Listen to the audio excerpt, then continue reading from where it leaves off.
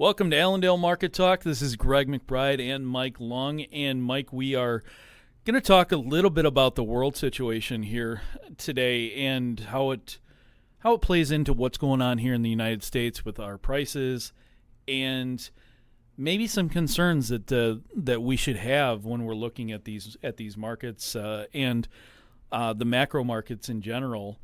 And let's start with China, because they've been in the headlines quite a bit lately, and we haven't done a true China podcast in a long time. So get us caught up on what's going on over in China and why we're starting to see a little bit of shaky ground over there. Yeah, so over in China, we're having a big problem, much like we saw 2008 on the U.S. side of things. We have this debt problem that's running over in China, and you saw them make an announcement to their teachers to return their bonuses because they need the money in order to help with the current outstanding debt. You have, over the last several years, if not decades, investments going into China into shell companies that weren't worth what they're supposedly worth, not even producing in some cases, and then you have just the overlooming intertwine of what China is, and that's going to be the manufacturing powerhouse of the world right now. Everyone goes to China to produce anything. Well, they're also investing in foreign banks and currencies too. So I mean, there's a lot of money moving around in that situation. They're probably hiding it at this point, but. Mm-hmm. Yeah, they own a lot of foreign debt. They are the number one holder of Japanese debt and number two holder of U.S. debt, which is definitely extremely worrisome if they find a reason to pass the buck, given that would be cause for war if they did go that route. So, I mean, neither circumstances is super beneficial, but knowing that Japan's the number one holder of U.S. debt, you can technically say that China has a very large percentage of U.S. debt, and then that plus tied with the yuan tied with the euro definitely has a ton of implications if China goes under, dragging everyone else down with them. What's this do to our situation as far as what it means to the dollar and our own products here in the U.S. if they do go under? And I'm not saying that they actually will go under. There will be some sort of but there should be massive waves that come along with this that are not necessarily beneficial to what's going on here. Yeah, so with what's going on, if China does default, if their debt just comes unruly and a huge problem erupts, you have the yuan and the euro that's going to tank. It's not going to be worth anything, and the U.S. dollar is going to go screaming higher, which in turn makes our goods that much more expensive.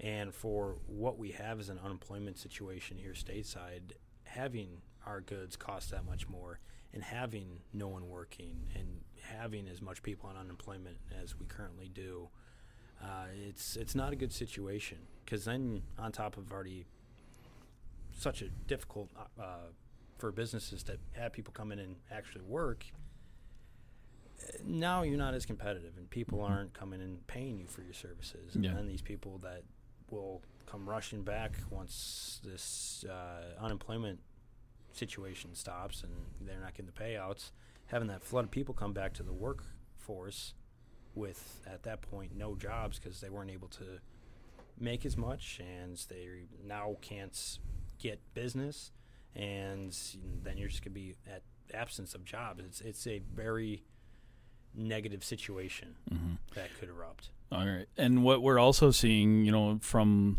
a market perspective, is you see China in the news, particularly about their energy demand. It's not where it should be. It's not where anybody thinks it should be. You've got the U.S. Putting pressure on OPEC to increase their output, but they don't have a reason to. COVID is still running rampant throughout the world, and people are not back to work. That's blatantly obvious here in the United States. Yeah, we're getting back, but we're not where we want to be. You're getting paid to sit at home in a lot of cases, and some of those numbers as far as unemployed are falling off because of they're outside of the unemployment window. So it's showing that as China's demand for energies is not there, the rest of the world has no reason to update their output schedules as far as crude goes or gas refinery or anything like that. So that continues to be a question mark in these markets, and I think you're starting to see up here at the highs or near the highs, you're starting to see some of that volatility take hold. And the tough part about that is that when that does take hold, as crude goes, and we saw this as a prime example last year, and I think we saw it in 2008 as well, if crude falls off hard, the rest of the world falls off with that. Corn goes down, beans go down. Any of your goods and services, those are gonna the prices of those products are gonna go down, and that's a tough call. Even though the prices are going down, as you mentioned, the dollar continues to rally against it, so it makes those goods and services look even worse, which could be a real problem as we move forward here. Yeah, definitely. And we're, no matter which way you want to spin it, we're in a bad situation here stateside with energy prices where they're at, with Biden asking OPEC to raise output. They're not going to do it. It falls back onto us. Do we increase our internal output? Do we start incentivizing production of oil? And are we going to be looking at, especially with all the bills that have been introduced to the House in order to start to increase oil output, and to you had a Biden administration rule at the very beginning that they wanted to limit government land for energy production, which was vetoed, or not passed through the I think it was the Supreme Court is where it got shut down.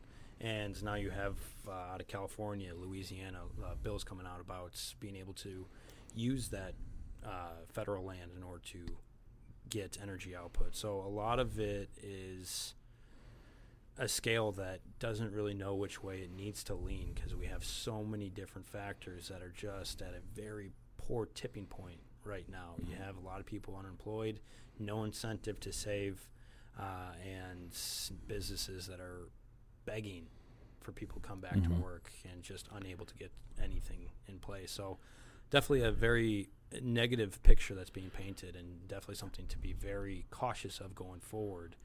Well, as we start to, I guess, round out the picture for our soybean crop here, something that is a positive is that we've seen, as of the recording of this podcast, 9 straight days of China or unknown or both coming in and buying soybeans. Every single day we're seeing 2 to 5 cargoes per day that they're picking up. Is this something that is as bullish as it looks? I mean, 9 days is nothing to scoff at. That's impressive. Are we I know we're behind on sales, but is this something that we can get excited about, or is this just they're keeping us at bay because we still do have a trade deal with them? Yeah, as of right now, it's something that you're looking at it, and it's, one, plugged into the balance sheet, so it shouldn't be unexpected. But 2, you also have the South America problem with their crop, and at this point, it very well could just be hedging their ideas until you get to the next crop. So it's good to see. It's needed to see, and we really need to see it continue. Because anything that China is buying, unless it's just you start to see these astronomically big numbers come into play, we have a very bullish export number plugged in to our balance sheet. So if we're going to keep it as bullish as we want to see it, you want to see these, and you need to see them.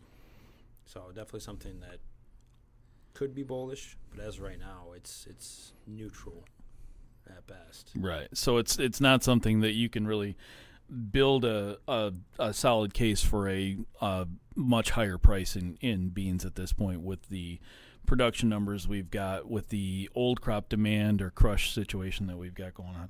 Well, let's talk a little bit about something else. If you have any kind of input or thoughts on this whole situation going on in Afghanistan, because I've heard a lot of different conversations. Some people talking about the potential for going back to war. Some people talking about implications in the crude oil market. What are you hearing? What are your thoughts on this situation? It is another. I mean, just like everything else we've talked about, a lot of different moving parts. You have the Taliban taking over Afghanistan. We've pulled out our troops. The Taliban's making statements saying that they're going to allow for a peaceful transfer of people that are in there. Whether or not that happens, we'll see. It could easily escalate to war, but as of right now, it does not seem like the Biden administration is overly worried to get back in there very quickly. They don't seem to have any rush on that. So we'll see how that develops and if it's something that we do send troops right back. But as of right now, it just doesn't seem that's the case with our administration. Everyone seems kind of cautious and just letting them work their way in there and saying, okay, well, we'll see where this goes. So what we'll be watching is, do we see that peaceful transfer? And if we see it, if they are at this point welcomed on the world stage, I'd be surprised considering they've been labeled a terrorist organization for as long as they have. But with where everything else is at, it very well might just be, you know what, we don't have time for this problem kind of mentality. We have so many other issues to be watching. Mm-hmm. We'll just let them take over. And based on comments, that's what it seems like we are watching happen. So if they do allow for the peaceful transfer, that should help stabilize ideas of we're not going to war right now. But if that doesn't happen, definitely could be something that you see troops being sent back. And then the question goes into play, what's going on with this whole energy side of things? Are we going to see them able to pump that oil out of the ground? And is someone going to help them refine it? That's going to be the bigger question, because if there is the tension that comes back into place and there is fighting and you have another country come in and help them refine this oil, that's going to start building alliances. And that's when it's really going to start ramping up on a deeper world picture. So those are going to be the big 2 points I'd be watching. And if number one falls and we do see a very unpeaceful transfer of people, international trade is going to be number one. That's going to be something that's probably locked down pretty quickly.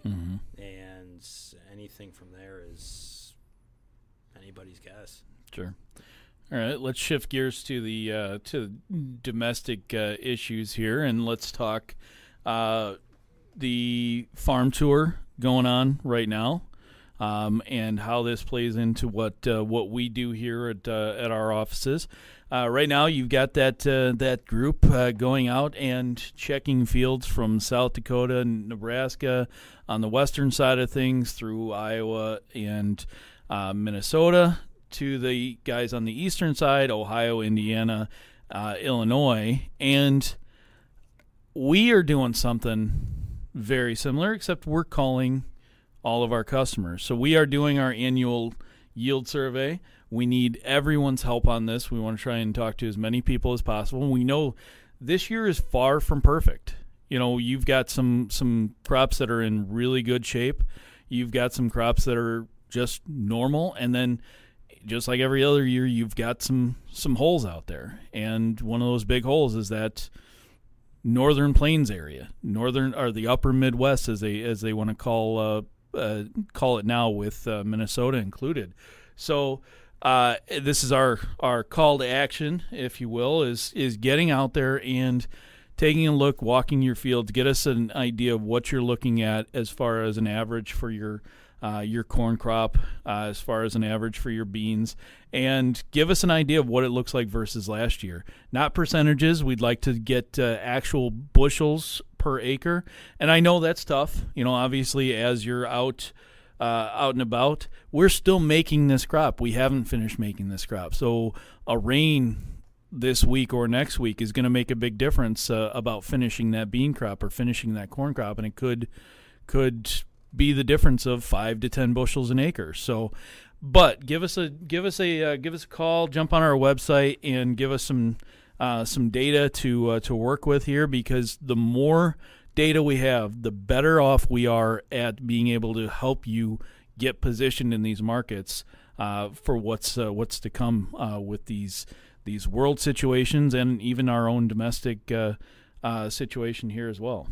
Most definitely, and just like you said, it's really the more data, the better. The areas that are great, the areas that are bad, and there's so many scattered points in between that more data, the better. We're not going to the same couple places where maybe it's okay, maybe it's not, and the rest of the states is just out of the picture. It is going to be something that we want as much as possible, not only to help our clients, but also help everybody get a good grasp of what we're expecting at a national level. So again, 800-262-7538 or allendale-inc.com to do that survey. But today for Allendale Market Talk, this is Mike Lung and Greg McBride signing off. You guys have a great one.